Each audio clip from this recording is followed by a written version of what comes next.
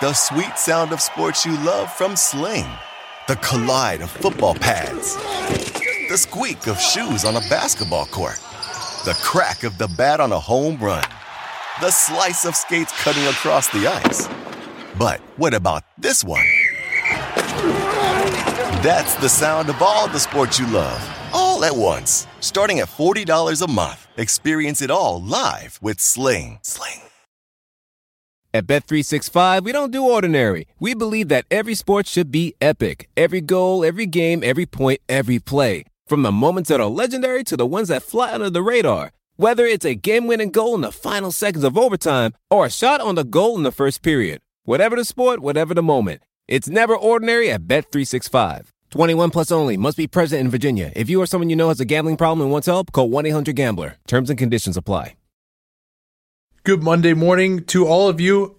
Before we get started here, I just did what I think might be the best episode that I've ever done with John Hollinger, where I grilled him for like an hour about what happens at the trade deadline in front offices. And in his experience, I thought of every incredibly granular question and just got into the absolute nitty gritty of the process and the negotiations and what they have prepared, what everyone's role is, how you know that you finally actually have it done, how you get information for other teams, how deals develop, offers are made. It was just everything I could possibly think of. And I learned a lot from it just talking to him. And I think you'll feel the same way if you listen to it. Just search Hollinger in your favorite podcast player. You'll find that if for some reason you are not subscribed yet. Also, our Patreon, patreon.com/Duncan LaRue. We are into high gear now with that. With trade season, got the screenshots out of the salary situations for the Kings and the Blazers within, I think, probably about 30 minutes after that trade happened on Saturday. And that is what we need to talk about right now, Danny. Yeah, and it's the second straight mid-January trade that was a little bit perplexing to me. I think that's probably the right way to put it. I don't know if you felt differently, but I think it was probably pretty similar. Well, why did you think it was perplexing? I didn't quite feel that way, but this is our first time actually talking since it happened. So I guess I should clarify. What was perplexing to me about it originally? Let's give the terms first. So the terms were Portland traded Kent Bazemore, Anthony Tolliver, and 2 second-round picks to Sacramento for Trevor Ariza, Wendy Gabriel, Caleb Swanigan. And what was notable about it to me, what was interesting at first, before I thought about the savings element of it, was that I thought, it was like, why is another team trading for Trevor Ariza thinking that Trevor Ariza isn't the player that we've seen the last 2 years? But then the savings were a really big part of the story. Yeah, it was.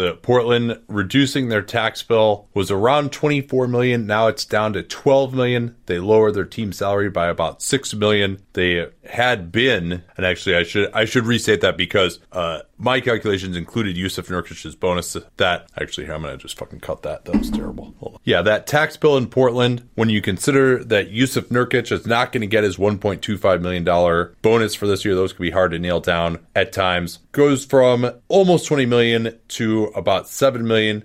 They cut about $6 million in team salary in the deal.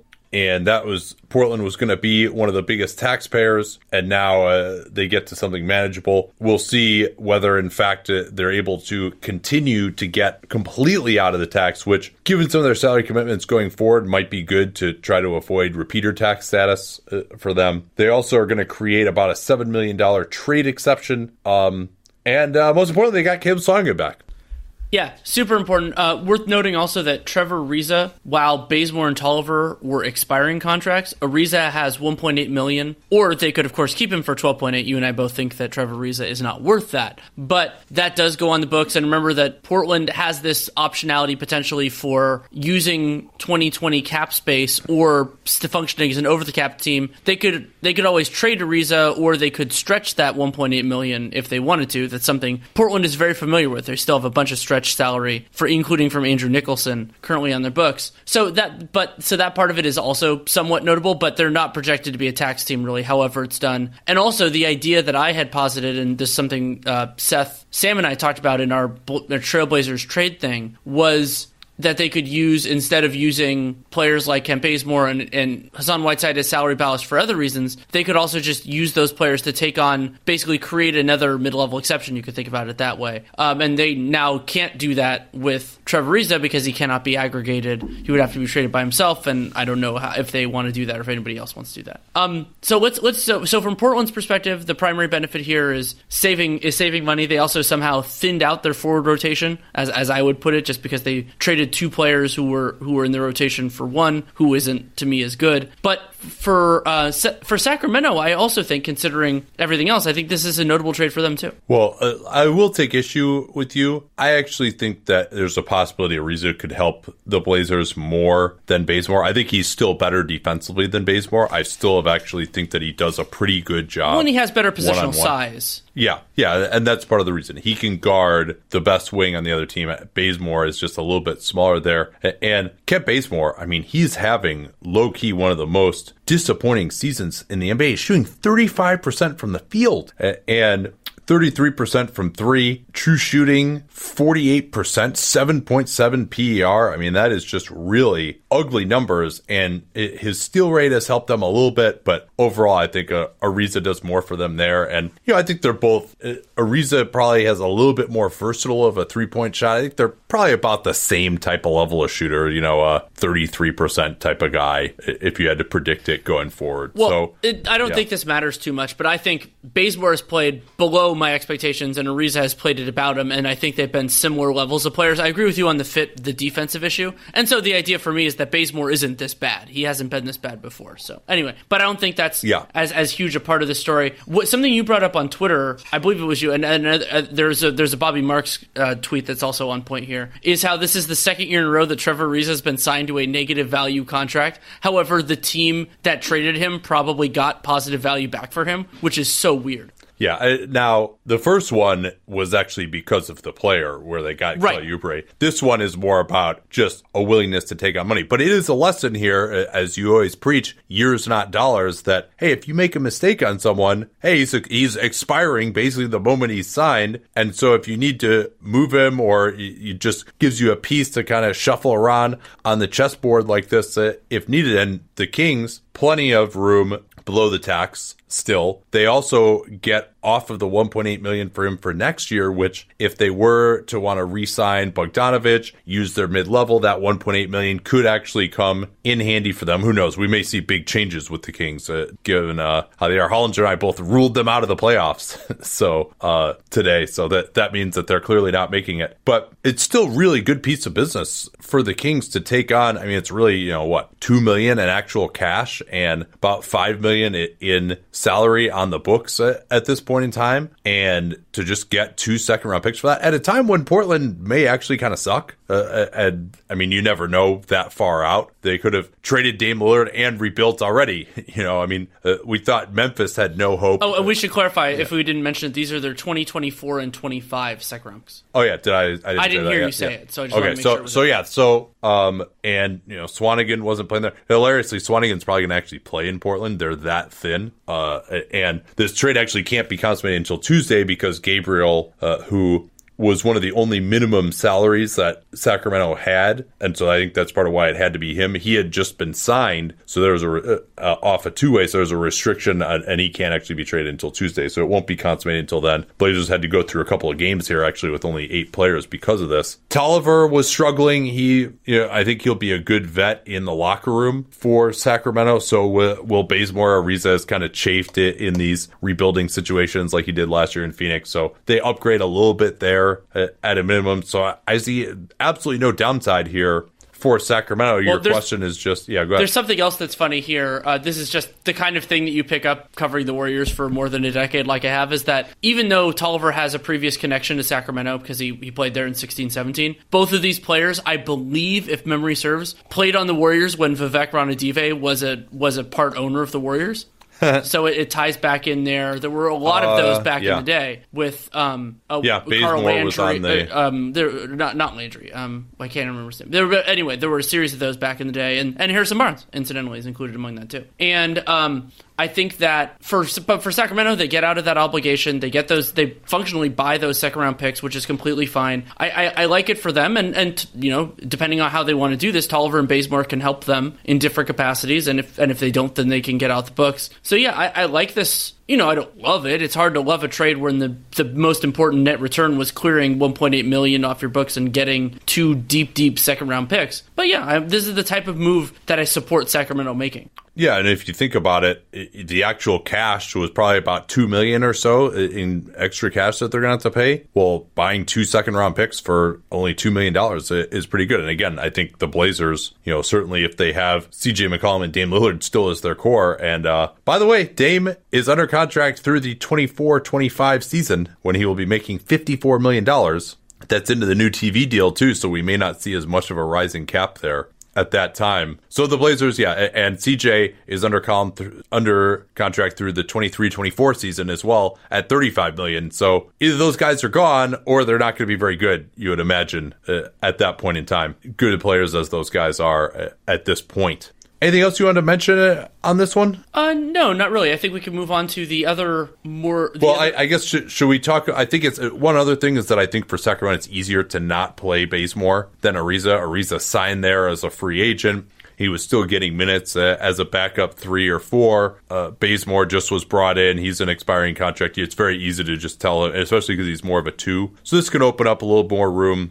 Playing time at that backup 4, whether that's for Bagley, Bjelica. You can play Bogdanovich more at the 3 if you want to bump guys up a little bit. Barnes can play more at the 4. So this does actually open up a little more playing time. They had a slight logjam there. So I think it's good in that aspect for Sacramento as well to get more players who are part of their long-term team more playing time and not necessarily wasted on Ariza because, as I was saying, I think they're kind of done here for making the playoffs. So it becomes more about development now for that group. Oh, one more thing since we're talking about Portland, we should mention the Rodney Hood correction as well. Oh, yeah.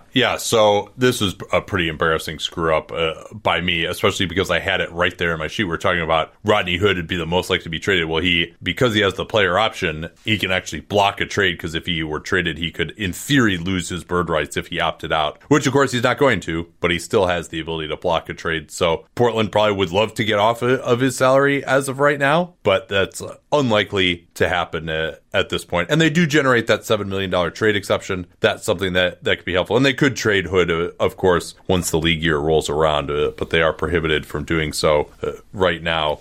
So the other significant, not as significant, I guess you could say, piece. Well, here let's take a quick break here. Sure. Man, it is crazy to think that I've been working with Helix Sleep since 2015. And I think that's because my story with them seems to really resonate with listeners. If you've never heard it before, that was kind of the beginning of the direct-to-consumer boom. And there was another very prominent mattress company at that time that was trying to convince you that mattresses were one size fits all. They found the one formula, the one mattress that was going to work for everyone. My then girlfriend, now wife, and I ordered that mattress. We ended up having to return it because, hey, guess what? Not everyone is the same. And then she did some more research and found Helix Sleep. We took their sleep quiz and we found a mattress that actually worked for us and our body types. And Helix offers 20 unique mattresses. Everybody sleeps differently. And Helix mattresses are designed for specific sleep positions and field preferences, hot or cold, side sleeper, back sleeper. So take that Helix Sleep quiz, find your perfect mattress in under 2 minutes.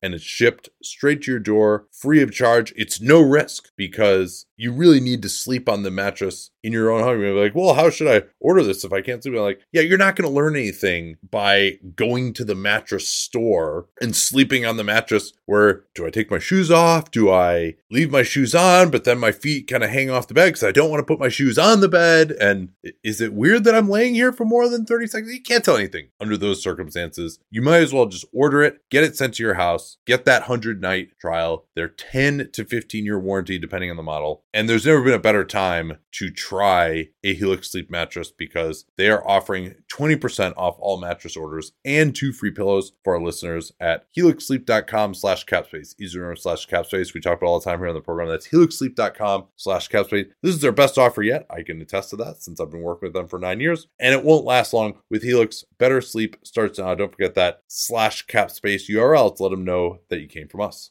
Man, I just love American Giant. Just an amazing clothing company. I was reminded again of how much I love it when I drove from California to Montana over the All-Star break. And you know what it's like when you're on a long road trip and it's cold, particularly when it starts off warm in the Bay and then we get into some really cold areas. You're like, well, I don't want to wear like my jacket in the car, but then when I get out to fill gas, I'm going to be freezing. But the American Giant hoodie was perfect because despite being made out of a nice heavy material that'll keep you warm, it's not too hot as well. So I was able to wear it in the car, not be too hot, step out of the car, and still be warm enough when I was filling up gas or going into a restaurant or something that I didn't feel like I needed my jacket even when it was cold outside. These things are amazingly durable. I proposed to my wife wearing an American Giant hoodie in the Grand Canyon almost 7 years ago. I still own that same hoodie. I still wear it constantly. And American Giant has since spread out into all sorts of other types of clothing, like their premium Slub Crew tee, the No BS high-rise pant, the slim roughneck pant featured in Giant Magazine, issue 2. Every American Giant piece is made in America and designed to last, no exceptions, and it provides year-round comfort. So find a closet staple for every part of your spring days at American-Giant.com and get 20% off your first order when you use that vendor code CAPSPACE at checkout. Easy to remember, we talk about CAPSPACE all the time here on the program. That's 20% off your first order at American-Giant.com. Don't forget that CAPSPACE code to let them know you came from us.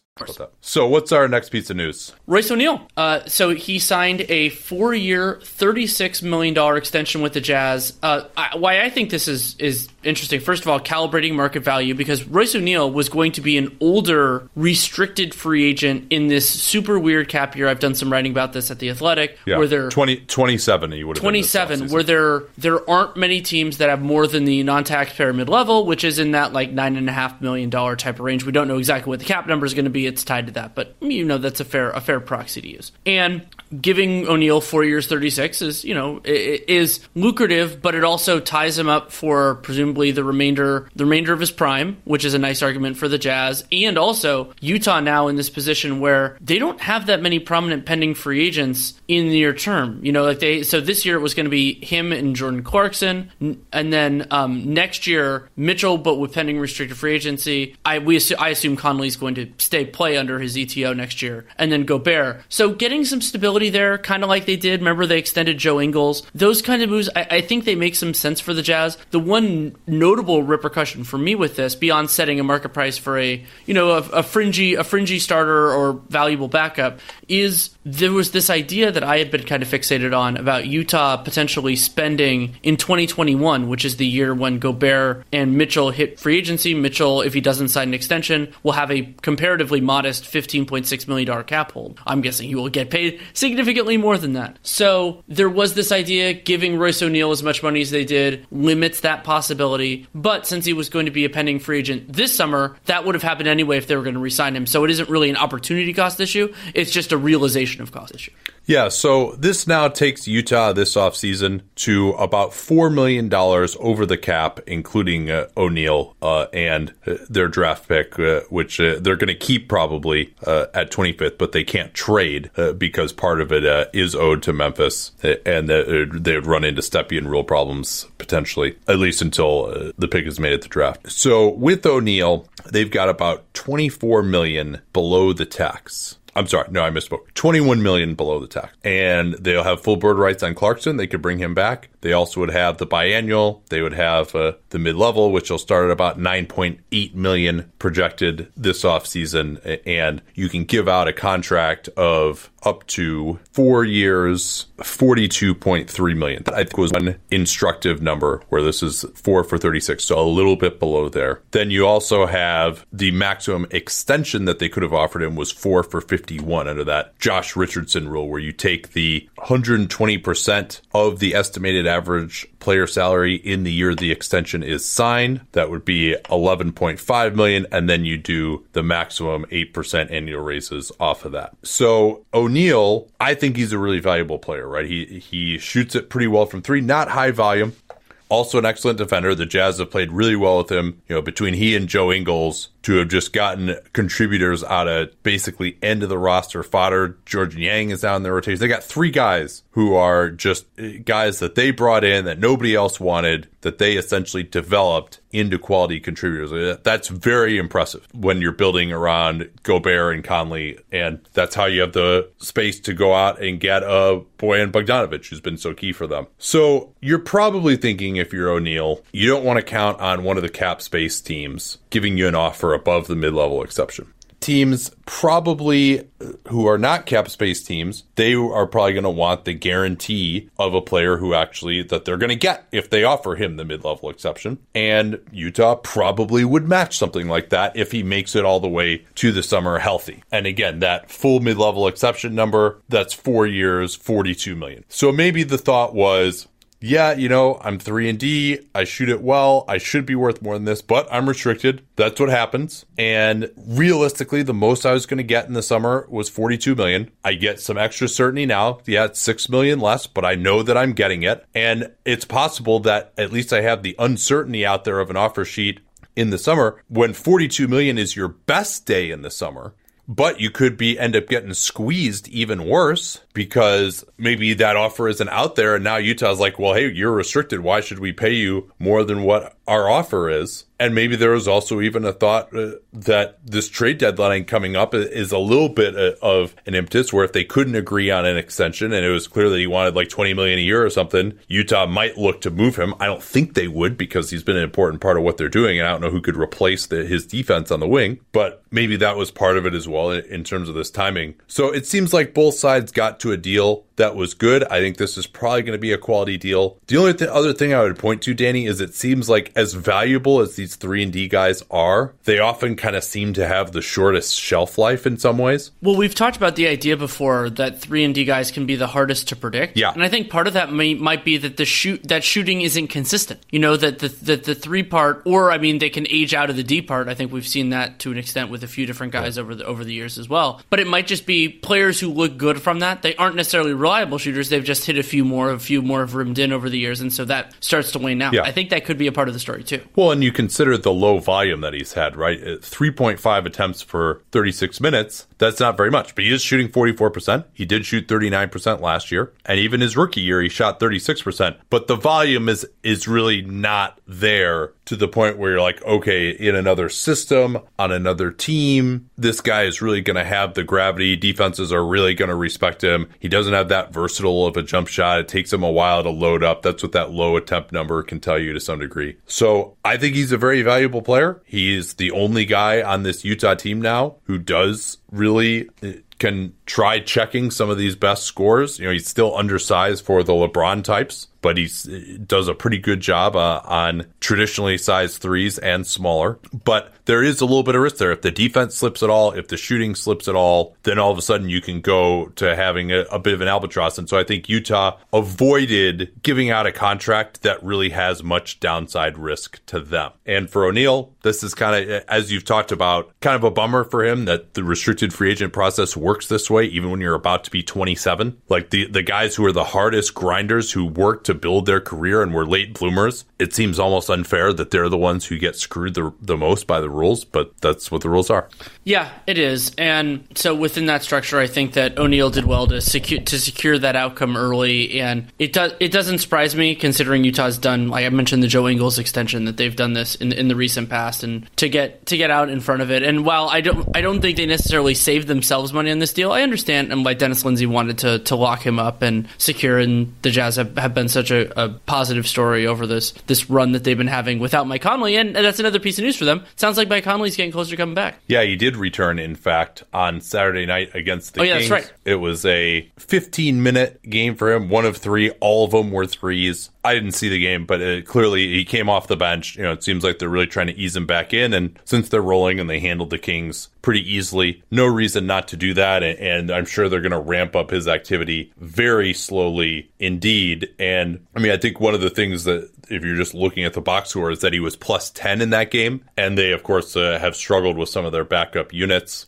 Still think they need to take a look at one more backup front court player who would fit into their system a little bit more, either offensively or defensively, to really be a plus there. And then they can really get their second units to, when you throw in the ball handling ability of Ingles and Conley's and Bogdanovic and Mitchell. I mean, you've got 4 guys there who can all do something with the ball, and you can get at least 2 of them on the floor at all times, should you so choose. Even Emmanuel Mudiay has been playing better of late. What else we got here? We don't know all of the intel on it, but I think the most significant other thing that happened is the NBA, at least for now, shelving the plans for an owner's vote on a formal plan for the schedule changes. That vote was going to be in April. The NBA informed teams per Woj that they want to continue studying and discussing the significant items. We've talked a little bit about the potential changes that they could do for the Final Four in the playoffs, but the play-in tournament and in season. And so to me, what this is a clear indication that at least right now they don't have the votes. And that doesn't mean they won't have them forever, but it is a step. It is notable that they probably don't have them right now. Yeah, supposedly the canard on not doing the reseeding is that like travel is going to be too hard. I mean, it's not like you can't just space it out a little bit more, the reseeding of the conference finals. I think just the overall conservatism of the league. And I, they've done some pretty good things like with rule changes and stuff. I would still consider the NBA probably the more progressive of the leagues, most progressive of the leagues, but the reaction to these proposals to me has been very disappointing. Number one, because we feel that the schedule really has to be reduced and that this could be a start of that in the regular season. Please keep listening to our show, though, guys. It seems more meaningless than ever, and just because there are too many games. And one thing I was thinking about is just people, there's been this topic lately. There's a study of, like major market teams are being too focused on. I think there was another study showing that so many of the stories on the major sites or tweets are about kind of the male soap opera stuff as opposed to how great the players are and how great the games are. And so for those who love the game, the solution is, well, just focus more on the games, right? Like that's what the problem is. We're not focusing enough on the games. The people who are in the media don't love the game enough. They're not promoting the game enough. I don't quite see it that way. I don't think that it's that easy. I think part of the reason why all of this off-court drama and the player movement, which of course is fascinating to us for sure, less so the drama than the player movement stuff. I don't need to know like whether Russ and KD have texted each other. I don't give a shit about that. But I think part of the reason why that has a greater salience is because the stories that are happening are so ephemeral, right? There are so many games that like you can't even remember a lot of times these epic regular season performances because then the team just plays again the next night. And it's not like baseball where you have, okay, this guy isn't pitching again. It's kind of a different team every day because of who's pitching. It's not really the case in the NBA. And what made that 15-16 season so unbelievable was with the Warriors going for 73 wins. Suddenly every regular season game did matter. Every regular season game was an event. And then I think the fact that the Warriors didn't win, and true or not, people ascribe part of that to, they tried too hard in the regular season, those morons, which, maybe that's right. Maybe it's not. So yeah, you can focus on the games, but I think there's kind of a feeling of, well, okay, yeah, you know what? If I didn't watch tonight, that's fine. Like I'll just watch tomorrow. It's like, or I'll watch my team's next game if I really want to see a game. But just some game in the middle of January, it just doesn't have enough meaning. Whereas if it's like, okay, we're playing. Each of these teams are going to play each other twice during the course of the season. Then whenever two teams that are actually title contenders match up in the regular season, it's like really an event. But, now there's like one of these games every night. And so like there isn't a feeling of like, oh man, like I can't miss this. Right? Because, it's not going to be, it'll be 3 more days before there are more games, or there won't be, these teams aren't going to play again until maybe the finals or something like that. Or, these teams won't play again until the conference finals. I think that that's kind of a big part of it. So forgive the long rant here, but ultimately what's bothering me here as well is just the lack of imagination overall and just the lack of being able to deal with any kind of risk. Like any normal business, you put a certain amount of money aside for R&D to try to grow your business, to experiment. And yeah, the NBA has sunk a bunch of money, say, into China or all this overseas stuff, or now it's the NBA Africa. But how about you just sink some money, potentially, you don't even know if you're going to be sinking the money in or not, into experimenting with the schedule. And hey, you know what? Yeah, okay, it's not 1,000% guaranteed to work. Nothing is 1,000% guaranteed to work.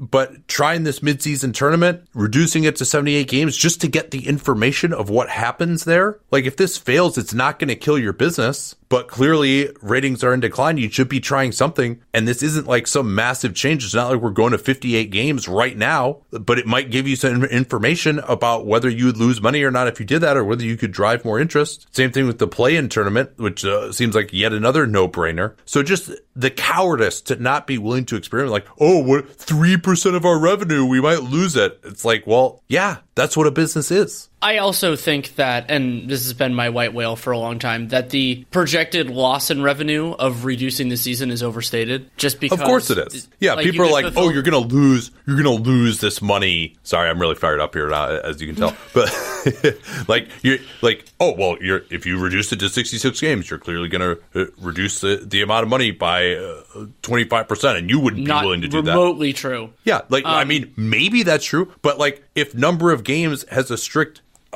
correlation with the amount of money, why don't they just play a game every day? No, like obviously, at some point, you get diminishing returns for more games. Maybe we're at that point right now. Maybe we've been at that point for a long time.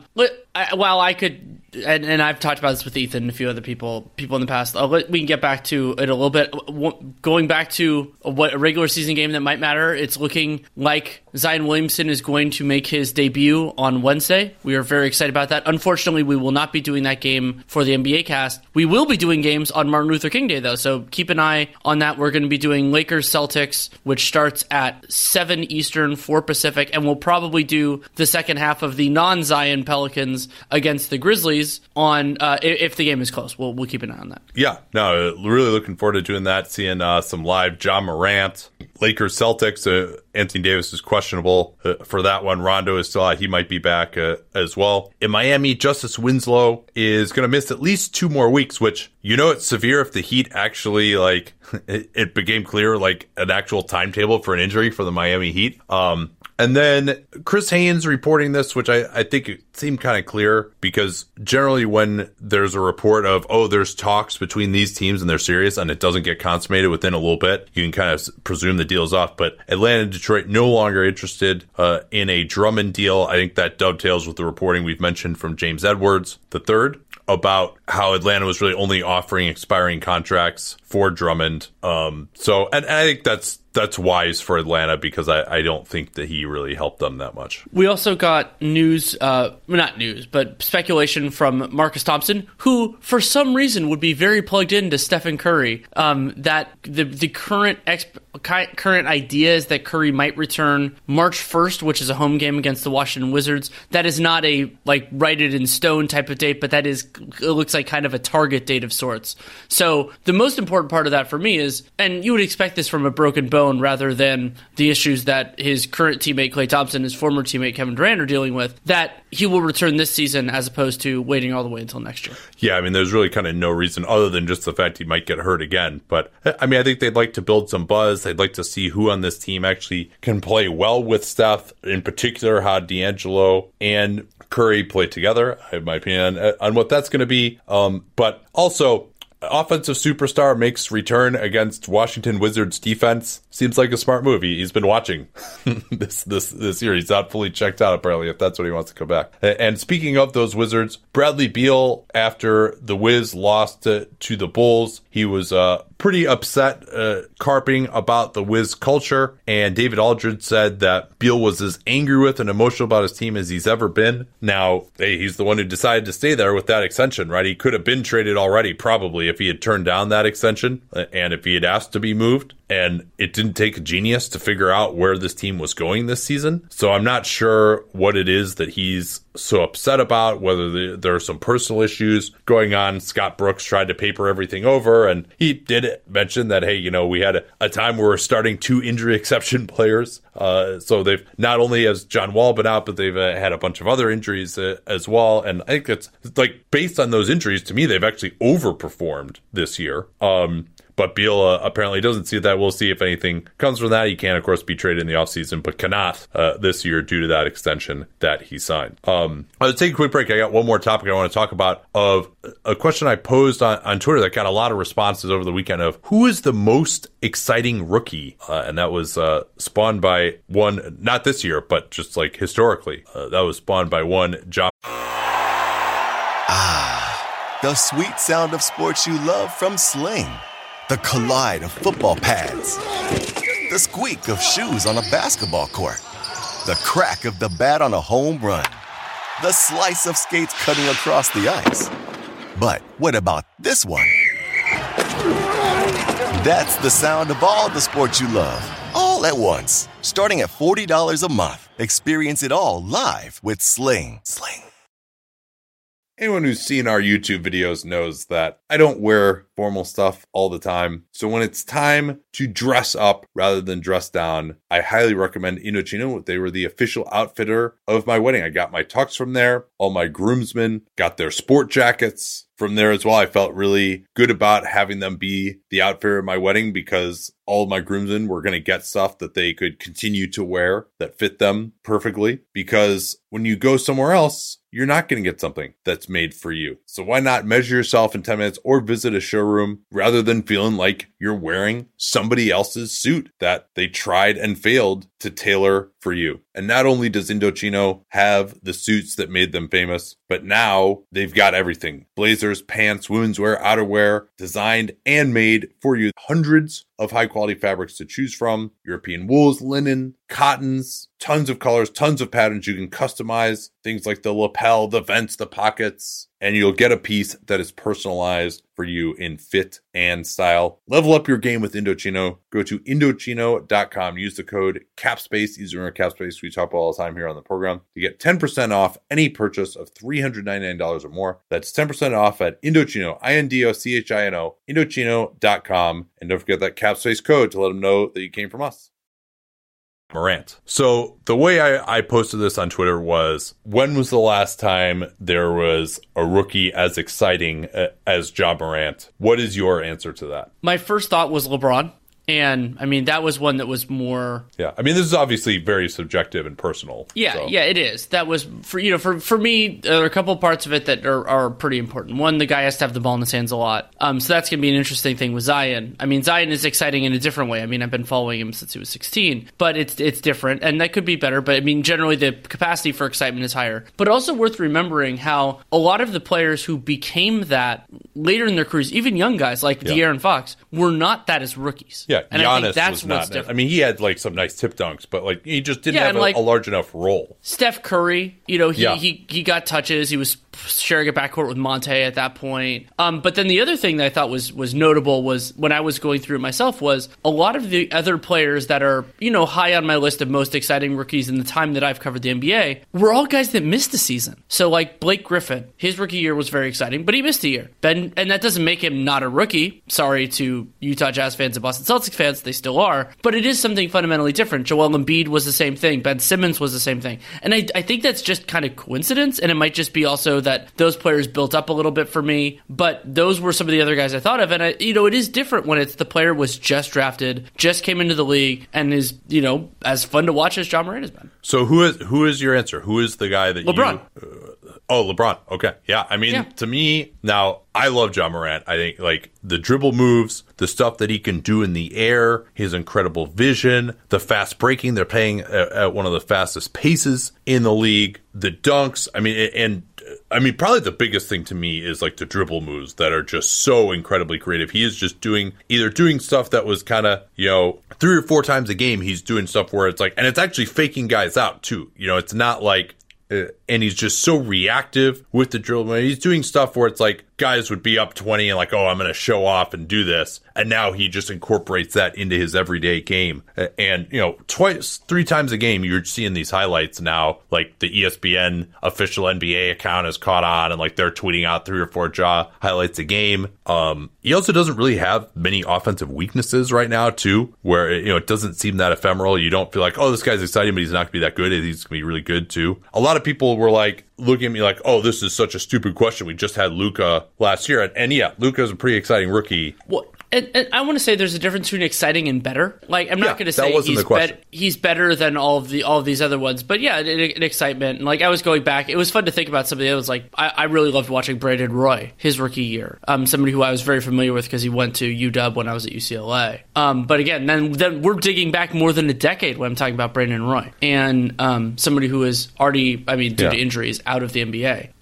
But yeah, it's and Bargnani. No, sorry, not Bargnani. Porzingis. Bargnani was frustrating as a rookie. Porzingis was interesting, but a lot of those type of guys where you're like trying to figure it out, I found them interesting, but not necessarily exciting. Like, with Porzingis, it was the unicorn type stuff. Yeah, I just like Ja. There's nobody else where I'm just like, oh my fucking god, like as often as I am with Ja. Like, well, and like Chris Paul, I loved him as a rookie, but like it wasn't as exciting. It was just different. Yeah, Paul was just like such a clinician even at that, and he was a very exciting ball handler. He had that dunk on Dwight Howard. I think was either his rookie or his second year, which was pretty awesome. He was a good athlete and incredibly blindingly quick when he was younger. But yeah, I would still put Ja above him. When you consider he just got the whole package of he's got like these awesome ISO moves as well, where he just like making guys look terrible in ISO now too. I think that's something that they should get to more is just letting him go one-on-one. He did that a lot in college, and he's just I've never really seen him fail to create a good shot in an ISO